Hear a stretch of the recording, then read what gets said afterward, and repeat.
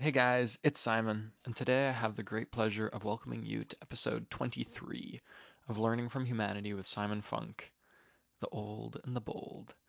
In this episode, I was lucky enough to speak to Kristina Walker, an Olympic rower and podcast host who leads through curiosity. How can we set ourselves up to perform at our best? Listening to this conversation would be a good start. In it, Kristina, who is presently training in preparation for the Olympics, shared many of the tools, techniques, and mindsets that she uses to work toward success. Thankfully, they are versatile, enabling practically anyone to put them to good use, just as I am striving to do at this very moment.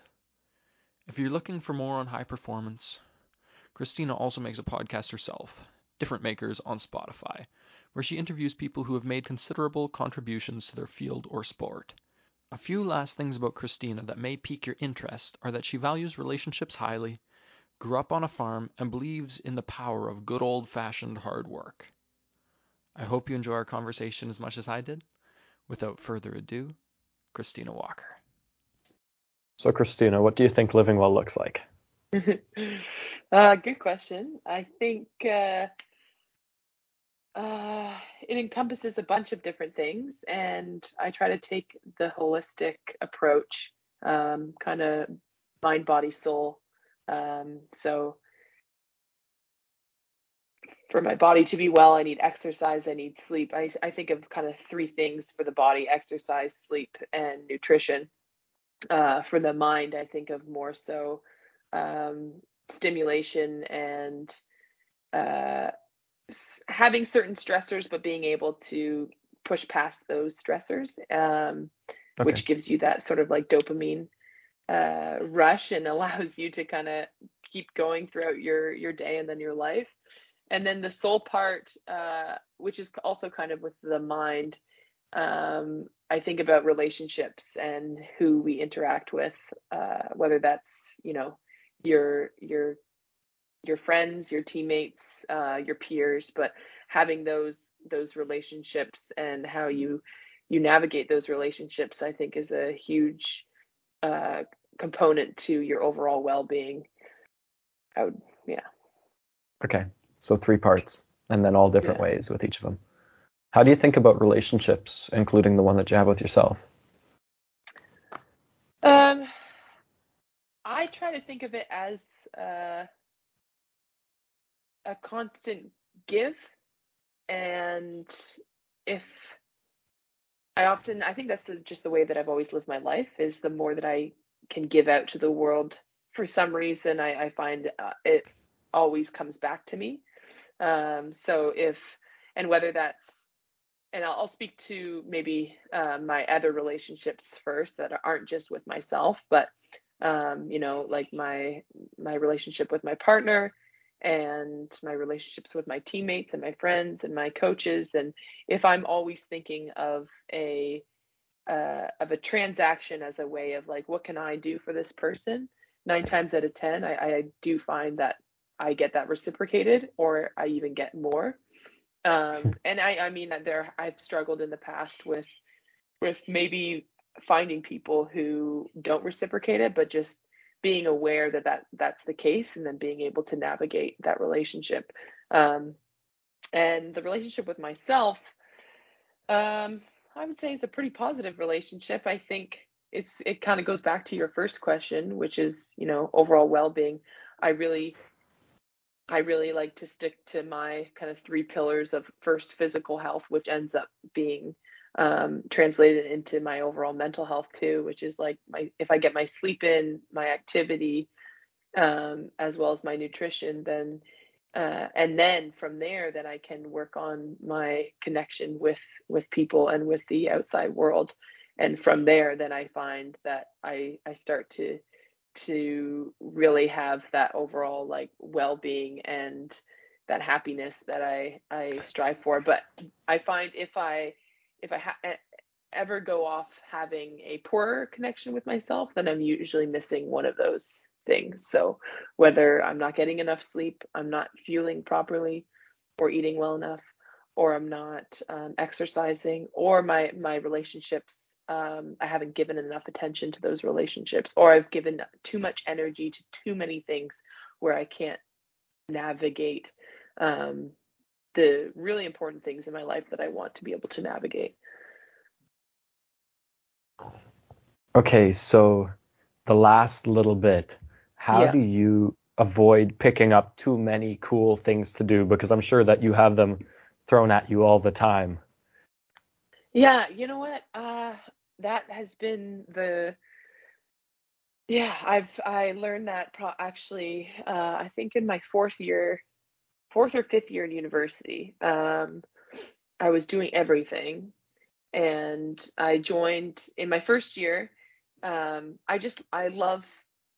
very passionate about a whole bunch of different things, and I love trying things, and uh, and I just yeah. In my first year, I remember I was on the cross country and track team as well as the rowing team, and I was doing way too much. Of what myself looks back at my old self, I'd be like, "You're insane," and I would never do that now.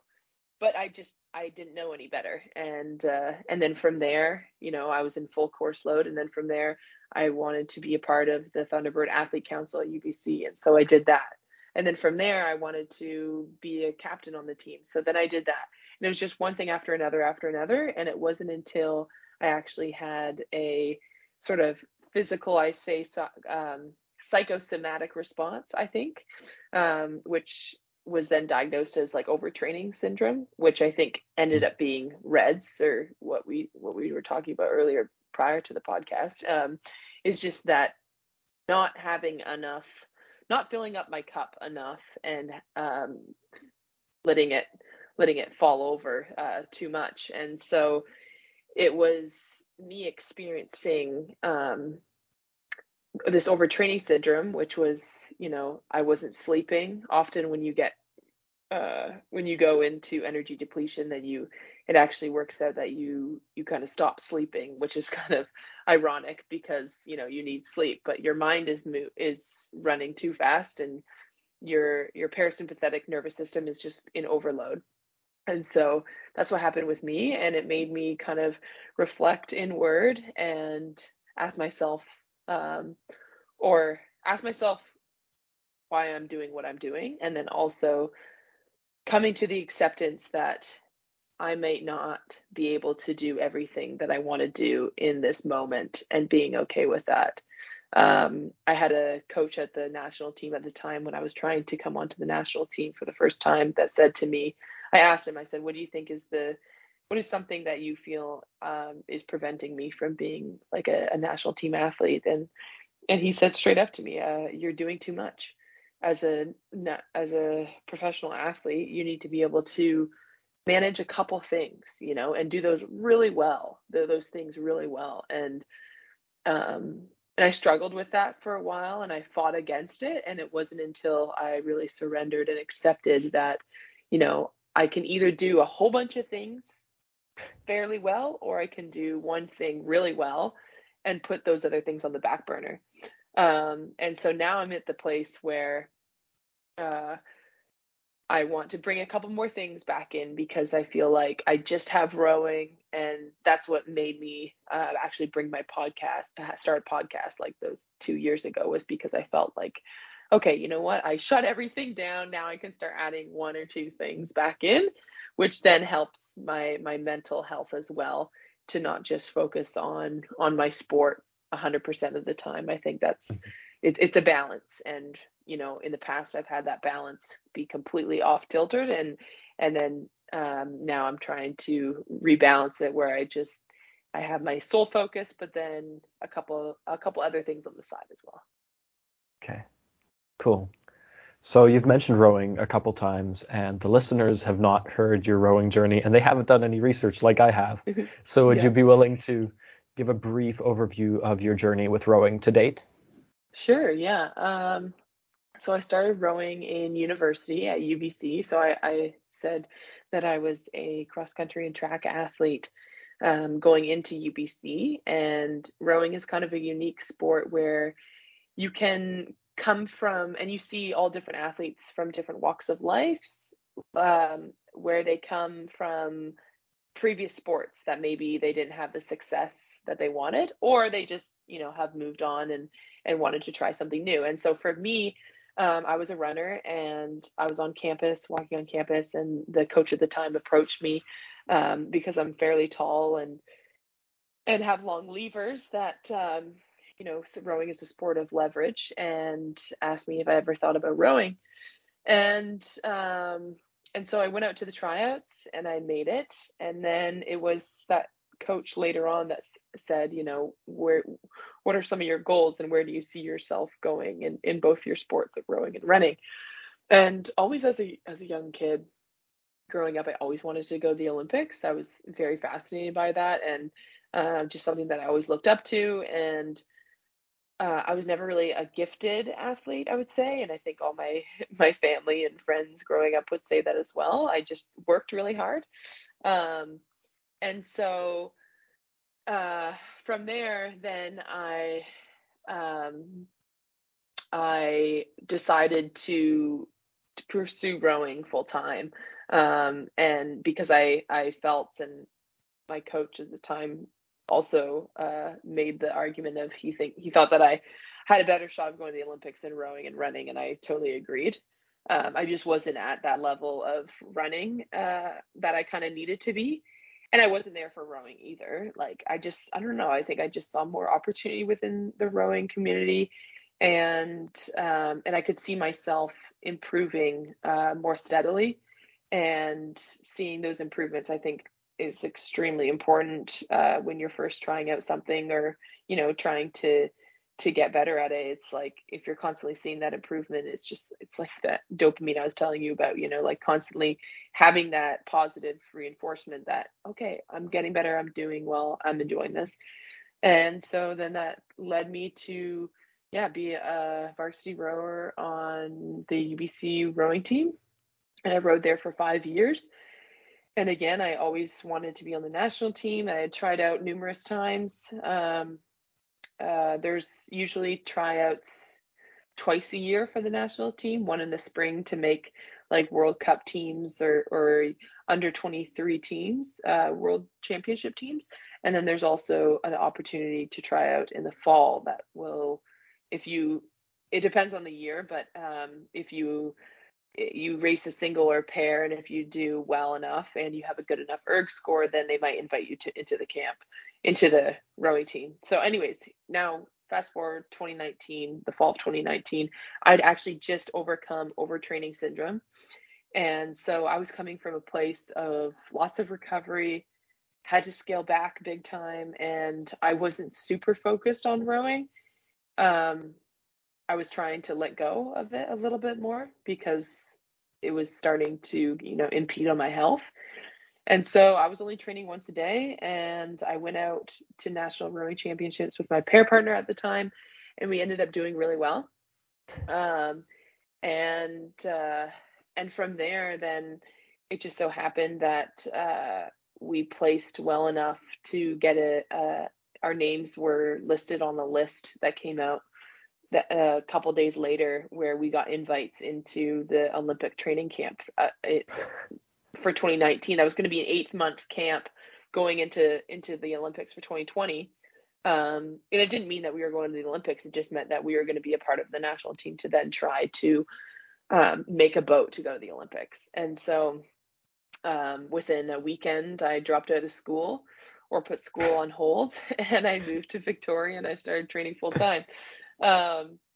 So yeah, and then from there, then trained for that year, and the Olympics got postponed, and then came back and trained after COVID, and trained for another year, and then went to the Olympics, made the women's 4, and then I raced the women's 4 at the games, and then now I'm back on the national team in hopes to compete and qualify a boat for the Olympics this summer, for Paris 2024. That's exciting. Yeah. How do you deal with chasing such a massive goal, where either it's not like two people can achieve a gold medal at a single Olympics, how Yeah. can you chase such a huge goal and not get really, really angry when you do your best performance, but it just isn't enough? Hmm. I mean, we have many conversations about this within my team, and figuring out like how we want to act on a daily basis that will then transpire into the way that we are going to perform come the Olympic Games. Um, there's many ways of thinking about it. I actually try to. I'm trying to think of the quote, but sometimes it's something like, when you're feeling overwhelmed, best thing to do is think about what you can currently do in the moment. When you're Hmm. in the moment and that's starting to become too mundane or like too hyper focused, it's best to look at the greater goal. So we kind of flux between that. Oh. Sometimes when the big goal ahead of us, so like, you learn about outcome goals or process goals, and outcome goals is like winning the Olympics in 2024. We actually don't really talk about that much. It's just something that's there. We'll talk about it. We address it as a team, and it's always focused around the team and how the team can do it, which I think is allows all of us to perform better. Like, I think, especially for myself, I feel like if I'm just focused on myself and myself getting there, then sometimes I struggle, because then I feel like I'm not impacting anyone or anything. And so, as long as I'm a part of a team or an organization that's focused on the betterment of sport or people in general, then I find I have a better performance. And so I like to keep that in the back of my mind. But then also just managing expectations and goals. And we have, even though we have those big goals like winning the Olympics, on the daily basis, I'm not thinking about that. In the back of my head, I'm thinking, what can I do to do that? But on a daily basis, I'm thinking of, my rowing stroke, my technical focuses, how are my relationships on the team? How is my flexibility and mobility in the gym? How is my strength? Like, all of these different components that lead into the ultimate goal. And so really focusing on that big goal only happens every so often, where we really try to come back and focus on what we can do each day to make ourselves get there.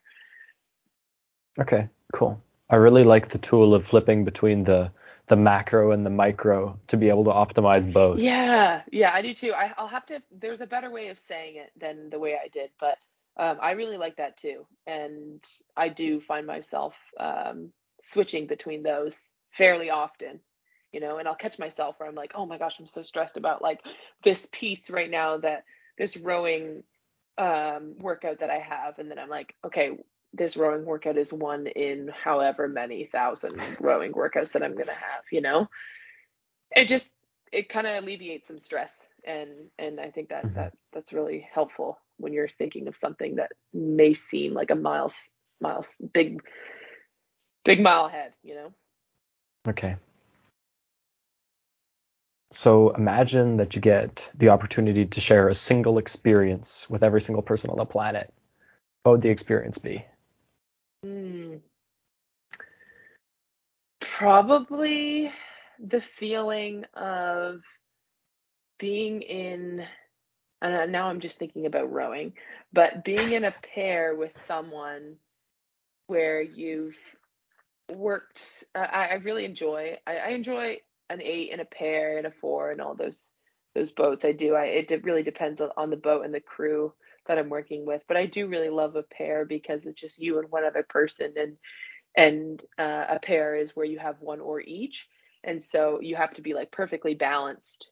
And you don't have two oars to balance you. So like, I'm doing one thing on one side and the other person's doing the other thing on the another side, and we have to be in complete synchronicity of each other and with the speed of the boat moving on the water in order to make that boat fly. But when it actually does, it's like the most beautiful, incredible thing. And even for myself, it's not like I experience that every day. I definitely don't. I've experienced it like maybe like 3 times in my rowing career. Oh, And it wow. wasn't even at the Olympics. It just so happened to be in a practice or in a race that was didn't have much meaning. And it's about finding that in a race situation, but it's just such a beautiful, like, incredible feeling, and it's like you're completely devoting yourself to the other person and to the boat in order to make that boat go the way that it can go. Hmm. That's really cool. It's like it's harmony embodied. Exactly. Yes. Huh. That's really cool. Yeah. Yeah. And then I guess the other thing that I would, yeah, yeah, I'll keep my answer to that. Okay, cool. Then let's play around with another imaginary scenario. Okay. You get the opportunity to design a class that every single person on the entire planet has to take in high school. Mm, Grade 12. It goes for one semester, about an hour and a half a day. What would the class be? mm, yeah, tough. I something along the lines of I think emotional intelligence or Okay. awareness. I think that goes a long ways for people, and I can't say exactly what that class would look like, but um, whether it's a psychologist that kind of like it would be like maybe group therapy, but for the class, and just I just feel like the like I've been in my fair share of therapy, but it's really only because of sport that I've allowed to discover that. And there's still so much that needs to be uncovered, and with mental health and that awareness, and encouraging people who maybe even feel that their well-being is already incredible to go to therapy, because you just learn so much about yourself and the way that you interact with the world. And I just think learning that at such a young age could help a lot of people navigate and go through their life. It might not be easier, but they'd be more equipped to do it. Hmm. Definitely, especially if you hit university and then you have to figure everything out. At least you have some tools to work with figuring it out. Yeah, totally. Yeah. Okay. What did your parents teach you that set you up to live well? Ooh, so many things. My dad was a stay-at-home dad. We grew up on a small farm in Ontario, just off the shore of Kingston, Ontario, on an island. And on this island, we had a farm, a small little hobby farm, 50 acres. But within this hobby farm, my parents decided to move. We were living in BC, and at the age of me being 4, we moved across the country and moved to Wolf Island, which is actually where my mom grew up. And so it's this really small island. 1,500 people live there, small farming community. And my mom grew up on a dairy farm herself. And so they wanted to go back to the farm and kind of teach us kids about working hard and values and upbringing. And um, they made the conscious choice of my dad to be a stay-at-home dad while also managing a family business, which was a corn maze.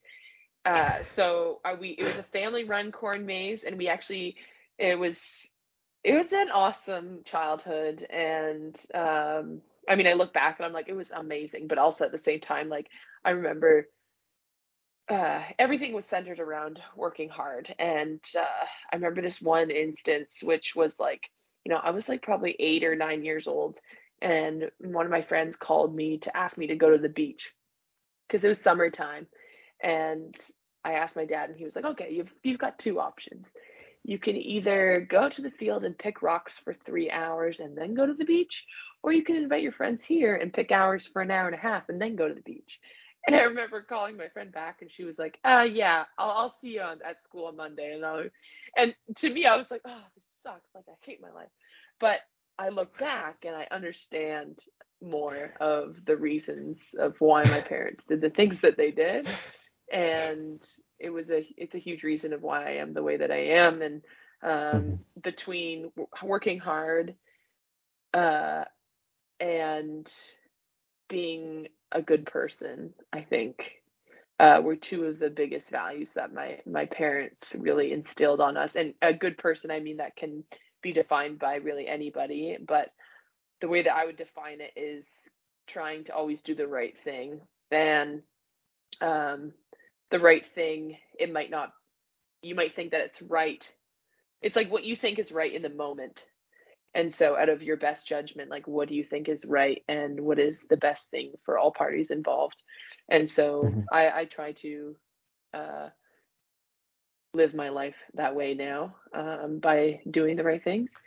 And yeah, I would probably say that those are probably the two big things that my parents really valued and instilled on us. And they put in a lot of sacrifice. As I said, like my dad was stay at home with us, and at a very young age, like I remember I was doing like laundry and cooking and all these things at like the age of 4 or 5.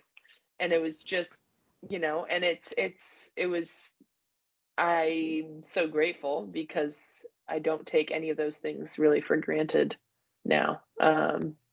And I see a lot of value in doing that.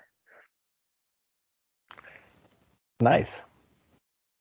What are your thoughts on work, money, and business, seeing as you got a lot of the work part? Yeah. I think money will always come and go. Uh, I say this maybe with privilege still. I mean, we don't make that much money as athletes. We make close to really nothing actually. But I've always, and I grew up not really. My parents weren't the wealthiest people, but they always made the point of stating like, don't let money dictate your opportunity. And I totally live that way. So if I really want to do something, like I don't want to let money get in the way of me doing that. And Mhm. it might mean that it's going to take me longer to do it, but I'll do it. Business, I did my undergrad in business. I'm not really sure what it taught me, but I did it. And I don't really know if I liked it, but I do think the world runs on businesses, and it's important to learn how to navigate that. And I think knowing more about business and how business works, then you're able to kind of navigate what you want for yourself and what you want for others more easily.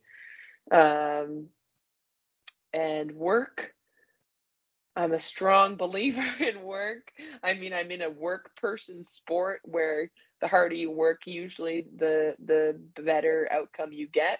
So I think that's why I was so drawn to rowing in the first place. Mhm. And yeah, I think like our world is just kind of lacking. Um, I found that all growing up actually, which was like, I don't even think I was working that hard, but it just seemed like I was working harder than other people. And I just wondered why that was the case. And a lot of my like summer jobs were about more so blue collar jobs. So like groundskeeper for golf courses and maintenance work and that sort of thing. And I was always just really drawn to that because I just wanted to have a better understanding of those people and why people chose that sort of work. But it is extremely meaningful. And going out and truly working with your hands and say getting dirty is there's some sort of fulfillment in that. Mhm.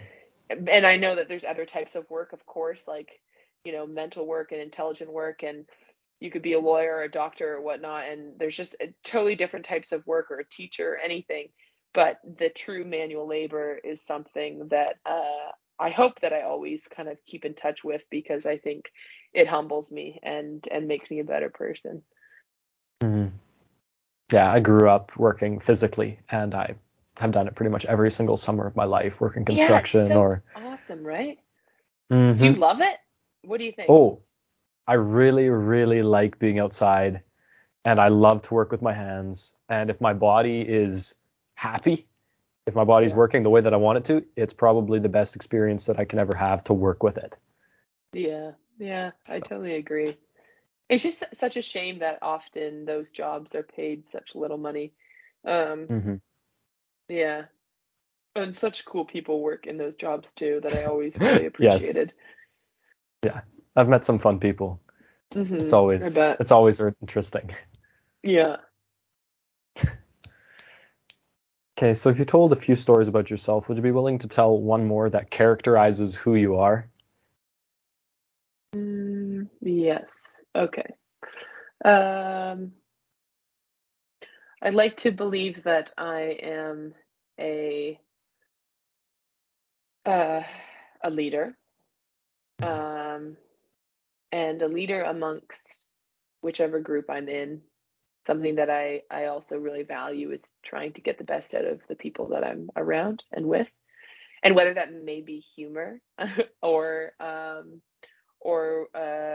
better work or more efficient work or whatnot, in whatever situation I'm in. I do try to bring in as much fun as possible, which ends up being leading to more efficient and better work. So, okay, for example, and it's interesting because, also I really hate talking about myself, but I'll do it.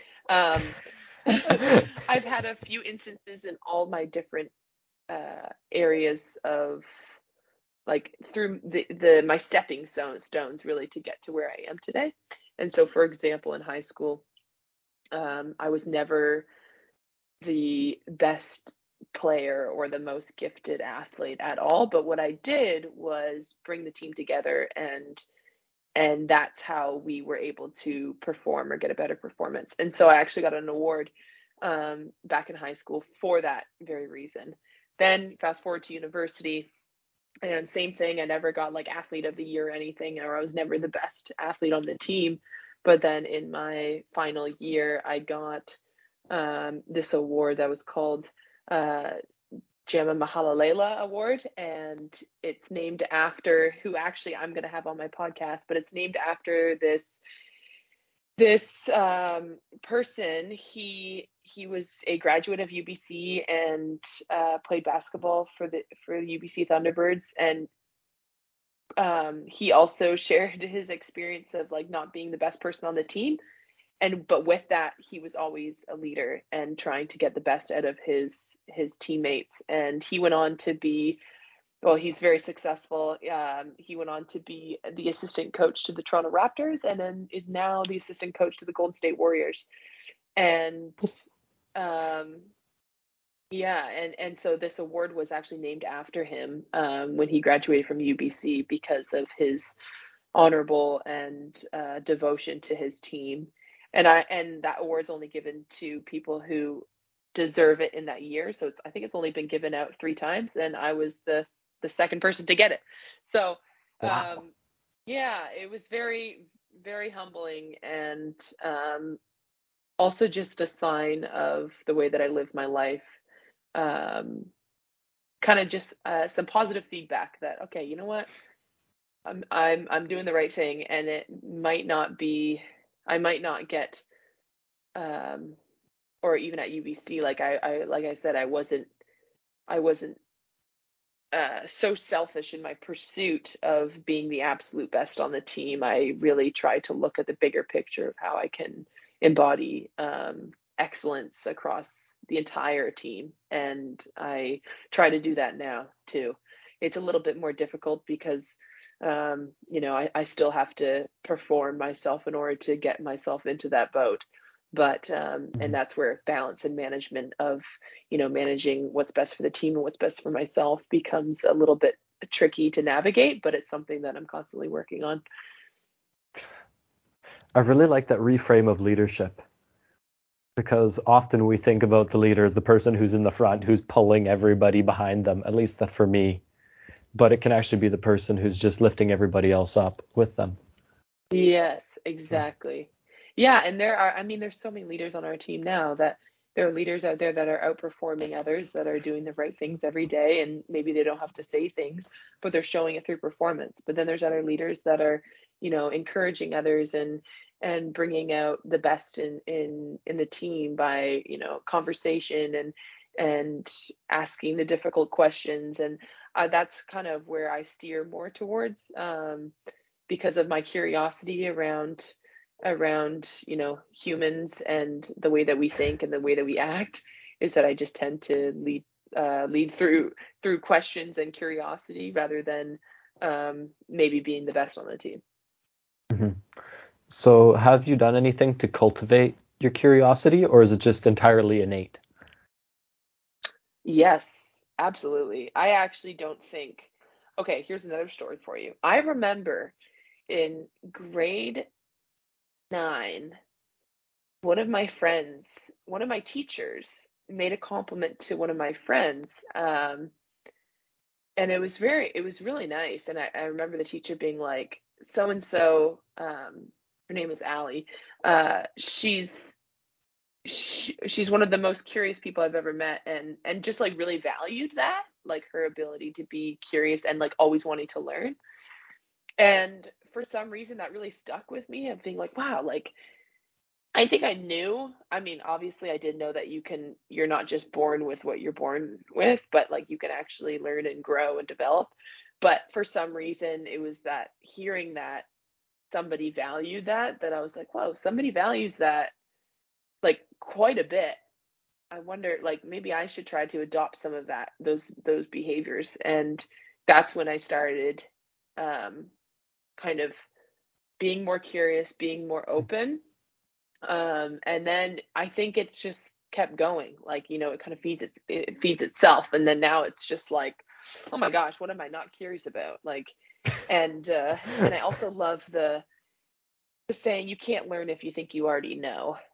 And so I Hmm. try to approach things with that in mind of maybe I think I know the answer to that, but I'm going to ask the question because if they give me a different answer, it's going to make me think.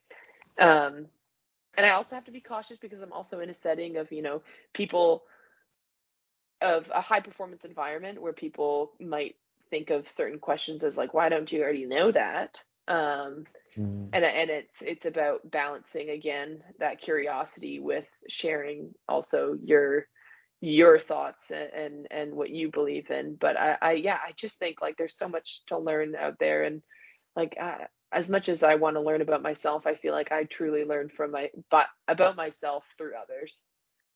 Mm. Yeah, definitely. Thanks for the story. That was cool. Nice. Seems like you were getting a little bit more relaxed about talking about yourself. Yeah. Sure. Practice makes perfect. Yeah, Perfect. exactly. What's the smallest, easiest thing that you've done that has made your life noticeably better? This could be something you consistently do. It could be something you only did once, but it has to be small and Yeah. it has to be easy. Getting my 9.5 hours of sleep every night. That's come No up joke. quite a bit. It'll change your life. Go to bed at the same time, wake up at the same time. I mean, I can't say that I do that all the time because on Saturday nights I like to, maybe stay up an hour or two later and maybe wake up 4 or 5 hours later on my Sunday on my day off because I'm so tired. But the rest of the time, I'm just a sleeper, but I do put work into my sleep. I make effort to take things out of my life so that I can come home, make dinner, have food, have some downtime, talk to my partner, go to sleep at 8:30. And having that foundational work of knowing that I always have that bedtime and I always go to sleep.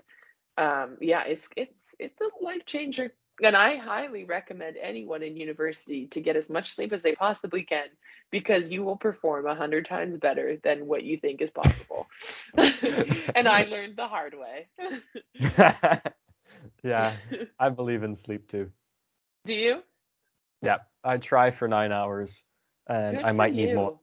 Not sure if it's Wow. working. And do you find you get that?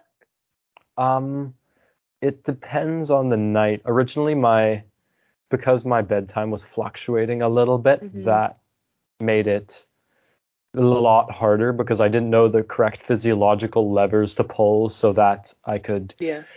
manage to actually fall asleep right when I wanted to. Yeah, But yeah. I have since learned some of the most powerful levers, like you probably know, like sunlight in the morning and Yeah. then cold and exercise and food.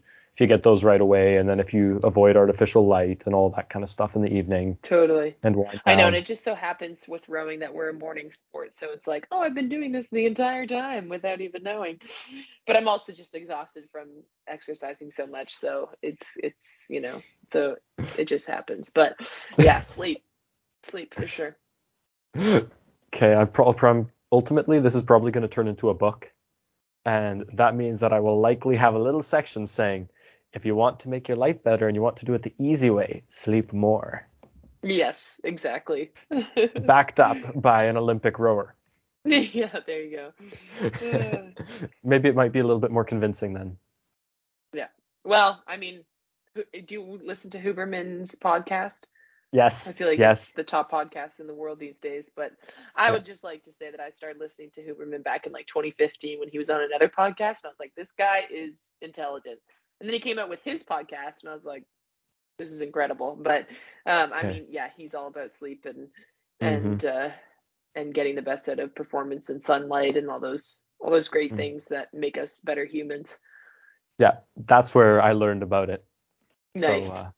That's I've awesome. given him like 7 shout outs on the podcast, and I recommend anybody who ever listens to mine listen Nice. to his first and then go to Yeah. mine. Oh, nice. It'll make a bigger Awesome. positive impact on your life to listen to him than to listen to me, likely. But Yeah, I think cool. this is fun. Anyways, you mentioned rowing again. How has rowing helped you develop as a person? A lot. I mean, it's sometimes I think, who am I without rowing? Because it's been such a um, strong place in my life. Like, one of the first things when people sort of introduce themselves, like, what do you say? Like, hi, I'm Christina. Oh, I'm a rower. You talk about your profession or what you do, and I say rower, and that can mean like 100 different things to different people. But it's taught me, like I say, leadership and connection and the importance of teamwork and conversation and communication. Um, all these incredible skills that are taught at such a fun way of learning them, and so incredibly foundational. And um, it's so interesting. Like, now, anytime I meet a rower, it's like instant connection, and like, I get you. And that's just the way it is, because the sport is just it just breeds, work ethic and commitment and resilience and communication. That's just, you have to be really good at those in order to be a really good rower, and and you have to be working on those constantly in order to get to the top. That's what I've noticed, anyways. Um, yeah. Okay, so what in the sport specifically inspires all those things? Because I know that it's an early morning sport and Hmm. it's incredibly difficult aerobically and anaerobically, and you have to train a huge amount of hours, Yeah. just so much. So why But do we do that's it? all that I know. Yeah. Yeah. I think we're all a little bit crazy in the sense that I think if you ask all these different high performance rowers, they're all looking for a couple different things. I think something that a lot of people would say is that they're looking to get the best of themselves, whether that's physically, mentally, psychologically.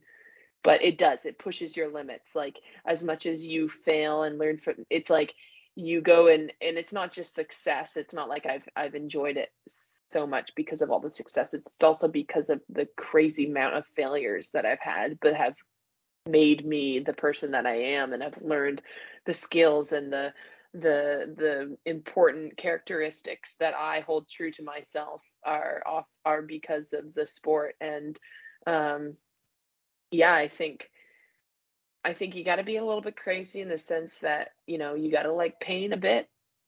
There's something about going through pain and being like, yeah, I'm going to get to the other side.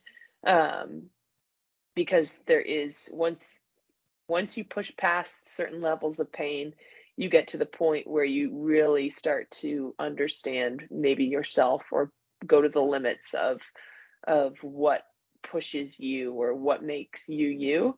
Um, and I think that's very attractive to rowers, or to people like myself.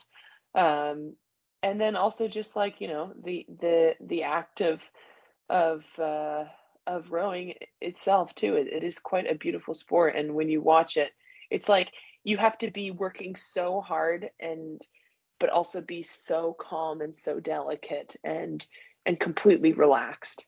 And I think the dichotomy of that is just truly incredible, and you don't really see that very often. Okay, so like when you're saying completely relaxed and working so hard, that is because you're pulling hard, but the way that you pull the oar has to be precise, or Yeah, why is that? yeah. Tough to explain. I mean, if yeah, it's so you have a boat that's moving backwards, and you have Hmm. a lever, and it's the oar with Hmm. your hands that are on the oar that are holding, and you're leveraging your body to move that weight. Hmm. That boat is running underneath you, and you're moving up the slide. And so if you make the minimal disturbances on the boat, it will move faster. And so if you put your blade in at the precise time, it's like a when you're tapping along on a skateboard. Oh. When you're tapping along on a skateboard and you kick off, when you get a good kick off and you keep going. But you also know when you're not kicking off at the speed of the skateboard on the pavement, because it kind of halts, right? It does that sort of Hmm. jerky feeling.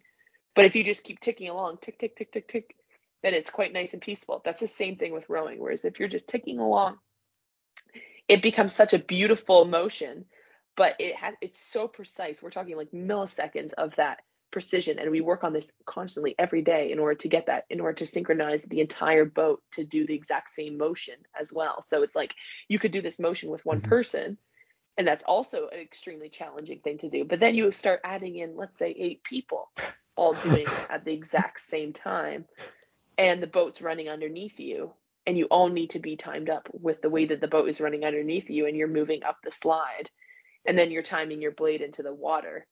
But the second the blade's in the water, you need to get as much freaking force on that foot plate in order to drive your body back to propel the boat back. So it's like the second you're locked in, your body is producing the most power it possibly can. But the second your blade's out of the water, you need to go like the most relaxed you possibly can. Hmm. It's like when you say relax, that's so that your body can move back forward and push the oar in the other Yeah, direction like and get ready for the next relaxed is stroke. like, yeah, because if I'm really tense on the recovery, I'm just causing disturbances to the hull, and the hull isn't moving fast enough underneath me. Whereas Hmm. if once the blade is extracted out of the water, and I can just, set up my body, swing over, and let the boat run underneath me, I not only save energy myself, but I'm also letting the boat work for me. Okay. That Cool, is, right? Rowing 101. Here yeah. we go. Yeah. It'll help me in the gym when I'm on the erg. Nice. Yeah. So think about, yeah, exactly.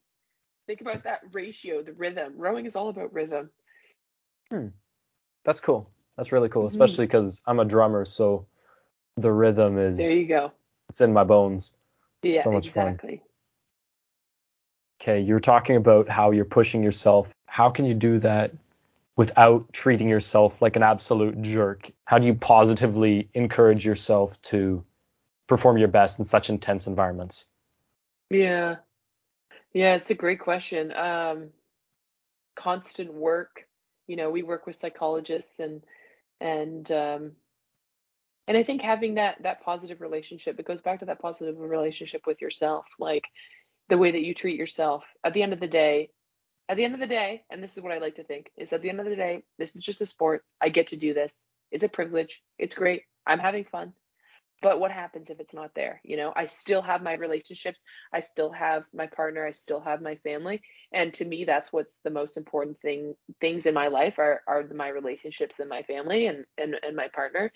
And so coming at it with a lens of gratitude and enjoyment rather than that sort of pressure allows you to be much more less stress free. Well, not, I mean, there's still stress, but less stress, um, and more enjoyment, and more pleasure, and but it's constant work. Like I have, and even now, like I have periods where if I'm not getting something technically on the water, or if I'm not performing at my best, then it's so easy to go into like the here we go back into the focus of like, what am I doing, what can I do, what can I do to fix this, like what's happening, and like we're complicated humans, and trying to figure out exactly what you need to do in order to get the best performance, like we're all trying to figure that out. It's a constant journey, and I think the second you start putting pressure on that you take away the enjoyment of what you're doing. And I mean, this is a personal view, but yeah, I think I've gotten a lot more out of myself where I've approached things at a place of I get to, or um, like I'm enjoying this, or like this is a privilege, rather than thinking like I have to do this, like I have to win. And everyone's different. Like I know people who thrive on the I have to, and they perform like that. Whereas for me, I need to be in a place of, a safe environment, and knowing that whatever I end up, if I end up failing, it whatever, I'm gonna learn from it. And I just love the idea of the way of approaching your life with curiosity constantly, and coming at it learning, rather than thinking that you have to do something, because no matter what, you're going to have challenges and you're going to have failures, and it's really about how quickly you can get up and fix, and bounce back, be resilient from those failures, that keeps you going, because those are inevitable. I feel like I'm preaching right now, I'm sorry. Honestly, I love it when people do that, because that means that you're in the zone and you're talking about Nice. things that you're passionate about, and that's what Yeah. I'm here for. I'm here to Nice. facilitate conversation where people are in the zone, and get in the zone Cool. myself sometimes. So Yeah, yeah. let's move on to another one. Do you have any practices that you use to help deal with the intense mental strain that Mm. comes with rowing? Yeah, for sure. I like mindful minutes. I do my breath work every day. Depends on the time of year, but when things start getting uh, stressful, then I'll increase my minutes of breath work. And that's for me, it's like box breathing kind of. So like inhale for 4, hold for 2, exhale for 6 or 7, and then hold for 1 or 2. And I'll just do Okay. that for like 10 or 20 minutes, or even when I'm driving, I'll do that. Other practices is, really people kind of laugh. They're like, high performance athletes, they're so intense, but we're so intense for that fraction of time. But then in our off time, the best ones are the ones that can kind of be lazy and relax and calm themselves. Because if you want to get the best out of me, on the water for 2 hours in the morning, and then in the afternoon, that time in between, I need to chill out. And so I Hmm. need to know what sort of things are going to fill my cup back up, and which things are going to um, take take take away from my cup. And so for me, it's, yeah, like chill time. I mean, I nap and chill. Like I'll get massages and physio, and mobility work, and I do have my podcast and readings and whatnot. But it's really and it changes on the daily basis of like what I need to do in order to make myself the best for my next session. And that's kind of the way that I'm always thinking. Okay.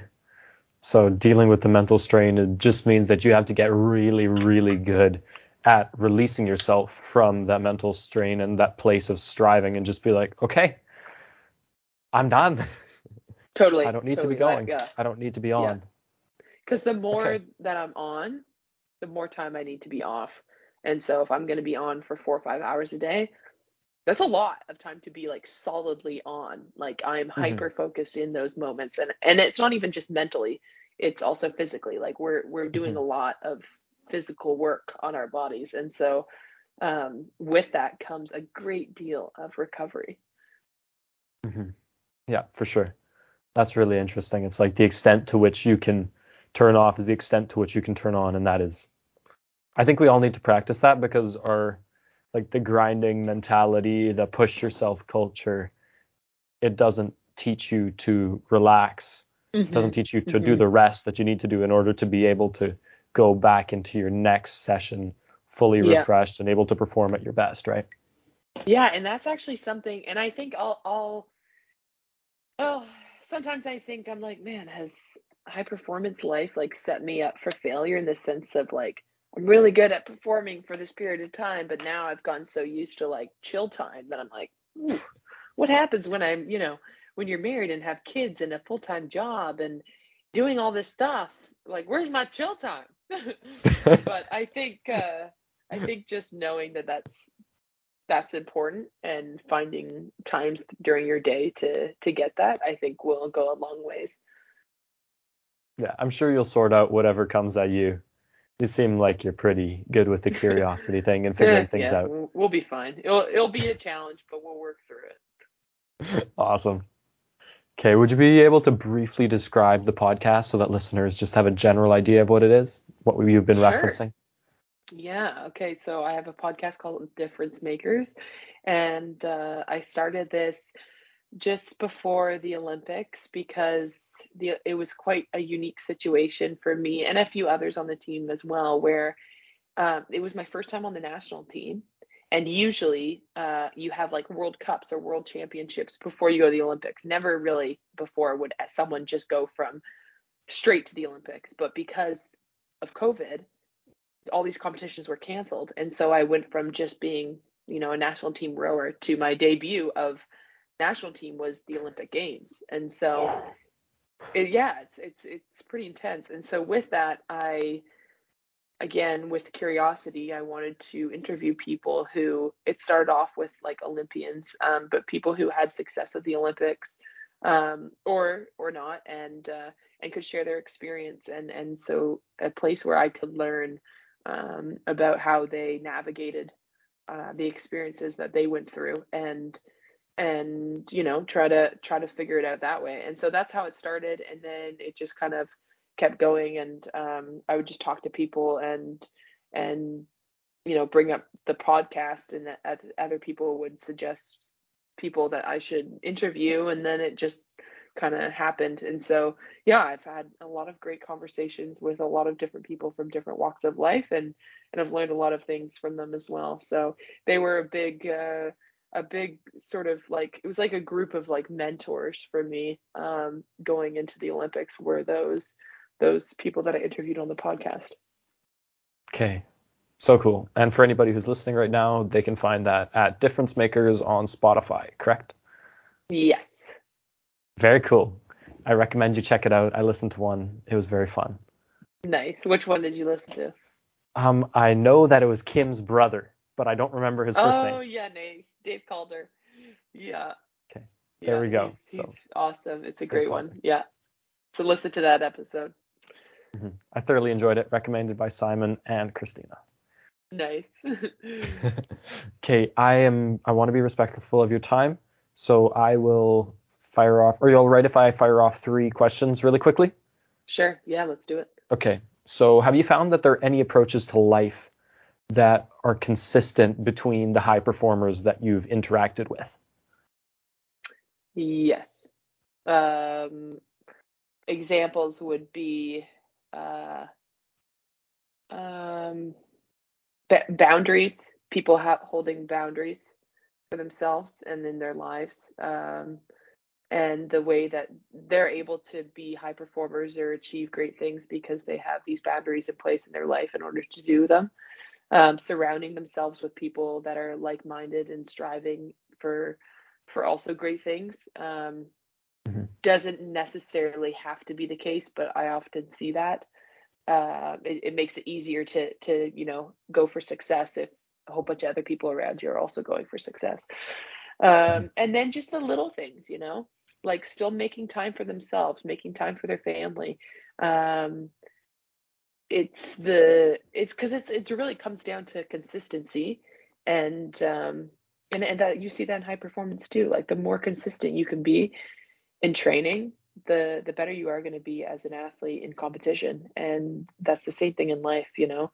The more consistent I could be with the way that I am, whether it's, you know, making my bed every morning and doing my laundry and, you know, just the little things, they all add up. And it just, I think just really focusing on those small things, because they really do make a big difference in the big picture. Okay. Thank you for sharing that. That was very cool. And I'll be Nice. reflecting on how to incorporate that into my own life. Nice. How to make sure that I can live a high performance lifestyle, even if I just want to be a student. I mean, man, being a student is tough. Like, I left the student world and came onto the national team, and I was like, national team's pretty easy compared to being a student. Like, the politics are pretty rough on the national team, but, you know, managing everything that students do, it's no joke. It is no joke. You're Well, I sleep guess deprived kudos. trying to learn a, you're sleep deprived trying to get a degree, make friends, trying to navigate what you're going to do for the rest of your life, while also maintaining good mental health. Like, talk about impossible. And then hopefully work out in the middle of there somewhere. Yeah, exactly. And go to bed and get your 9.5 hours of sleep. Mhm. Good luck. Oh yeah. What do you believe is worth betting on? We're betting on people. Okay. People, for sure. Yeah, I'd say that's the best thing. And maybe Bitcoin, but you know. Okay, so My when you say boyfriend would say Bitcoin, I say people. okay, for everybody listening, this is not a financial advice podcast. Yeah, Don't go exactly. broke on Bitcoin. So Yeah. actually, yeah, don't listen to us either way. Do whatever you want. But when you say betting on people, is there a specific type, or is it just when something clicks, or when do you believe that is worth to bet? When do you believe it is worth to go all in? I like to think people have great gut instincts, and you know, if I think people notice people. So if somebody is, you know, doing a lot of the things, whether it's like working hard or working smart, people notice that. And I think that's when you want to bet on those people. I don't really know what exactly what like an example of being a betting on would be, but like, you know, aligning yourself with those people or finding opportunities to go into business with those people. Like, bet on the people who are doing good things and are Okay. making a conscious effort in the way that they're acting. Okay. Very cool. Well, when I say bet on, I mean it could just be ex, ex, uh, expend your energy in drawing close to Totally. them or that Yeah. kind of thing. That's what I mean when I Yeah. say bet. So now I believe it is time for the last question. Imagine that I forget this entire conversation. What is the most important thing that you have to share with me, Simon Funk, and the listeners today? Great question. And I totally did not come up with anything for this one at all. Because I like to live in the moment. Most of my answers do were really living in the moment. Perfect. But tough. I think first thing that comes to mind is relationships again. So, you know, hold on to the relationships that you have and really cultivate relationships with people around you. And I think good things will come your way if you do. Okay. Very cool. And that is all. Thank Sweet. you for speaking with me. Awesome. Thanks for having me. Hello, everyone. It's Simon. I know you thought you were done with me, but I've still got a few things to say. The first is thank you. I really appreciate that you're taking the time to listen to my conversations, and I hope that they're adding value to your lives. The second is that if you're enjoying the podcast and want to support me in what I'm doing, you can do that in a few ways. The first is by subscribing on Apple Podcasts or Spotify. The second is by subscribing to my email newsletter. This can be found by going to my website, learningfromhumanity.com, scrolling down to the section titled Interviews, and filling out the form titled Want to Hear About New Content? The third way you can help me out is by following me on Instagram at learningfromhumanity. The mailing list and Instagram are similar in that those are the places where you will hear about cool new content. News of anything new will be shared via those channels. The final and most important way you can help me out is by suggesting a guest. The guests that I'm looking for are the old and the bold. The old are those who are 65 plus and can look back at their life and say, I have something to teach others about living well based on what I've learned over my years. The other category, the bold, consists of people like me, like you, maybe a few years younger, maybe up to the age of 35, who are actively trying to live the best life they can and have something to show for it. I'm not picky about who I interview, as long as they fit into those categories. It could be you, it could be your grandma, it could be your best friend who does roller skating professionally, or makes really, really cool YouTube videos. I don't know who I'm going to interview, and I'm excited to find out. Thank you guys for listening. Thank you for putting up with me gabbering on for so long, and I hope you have a great day.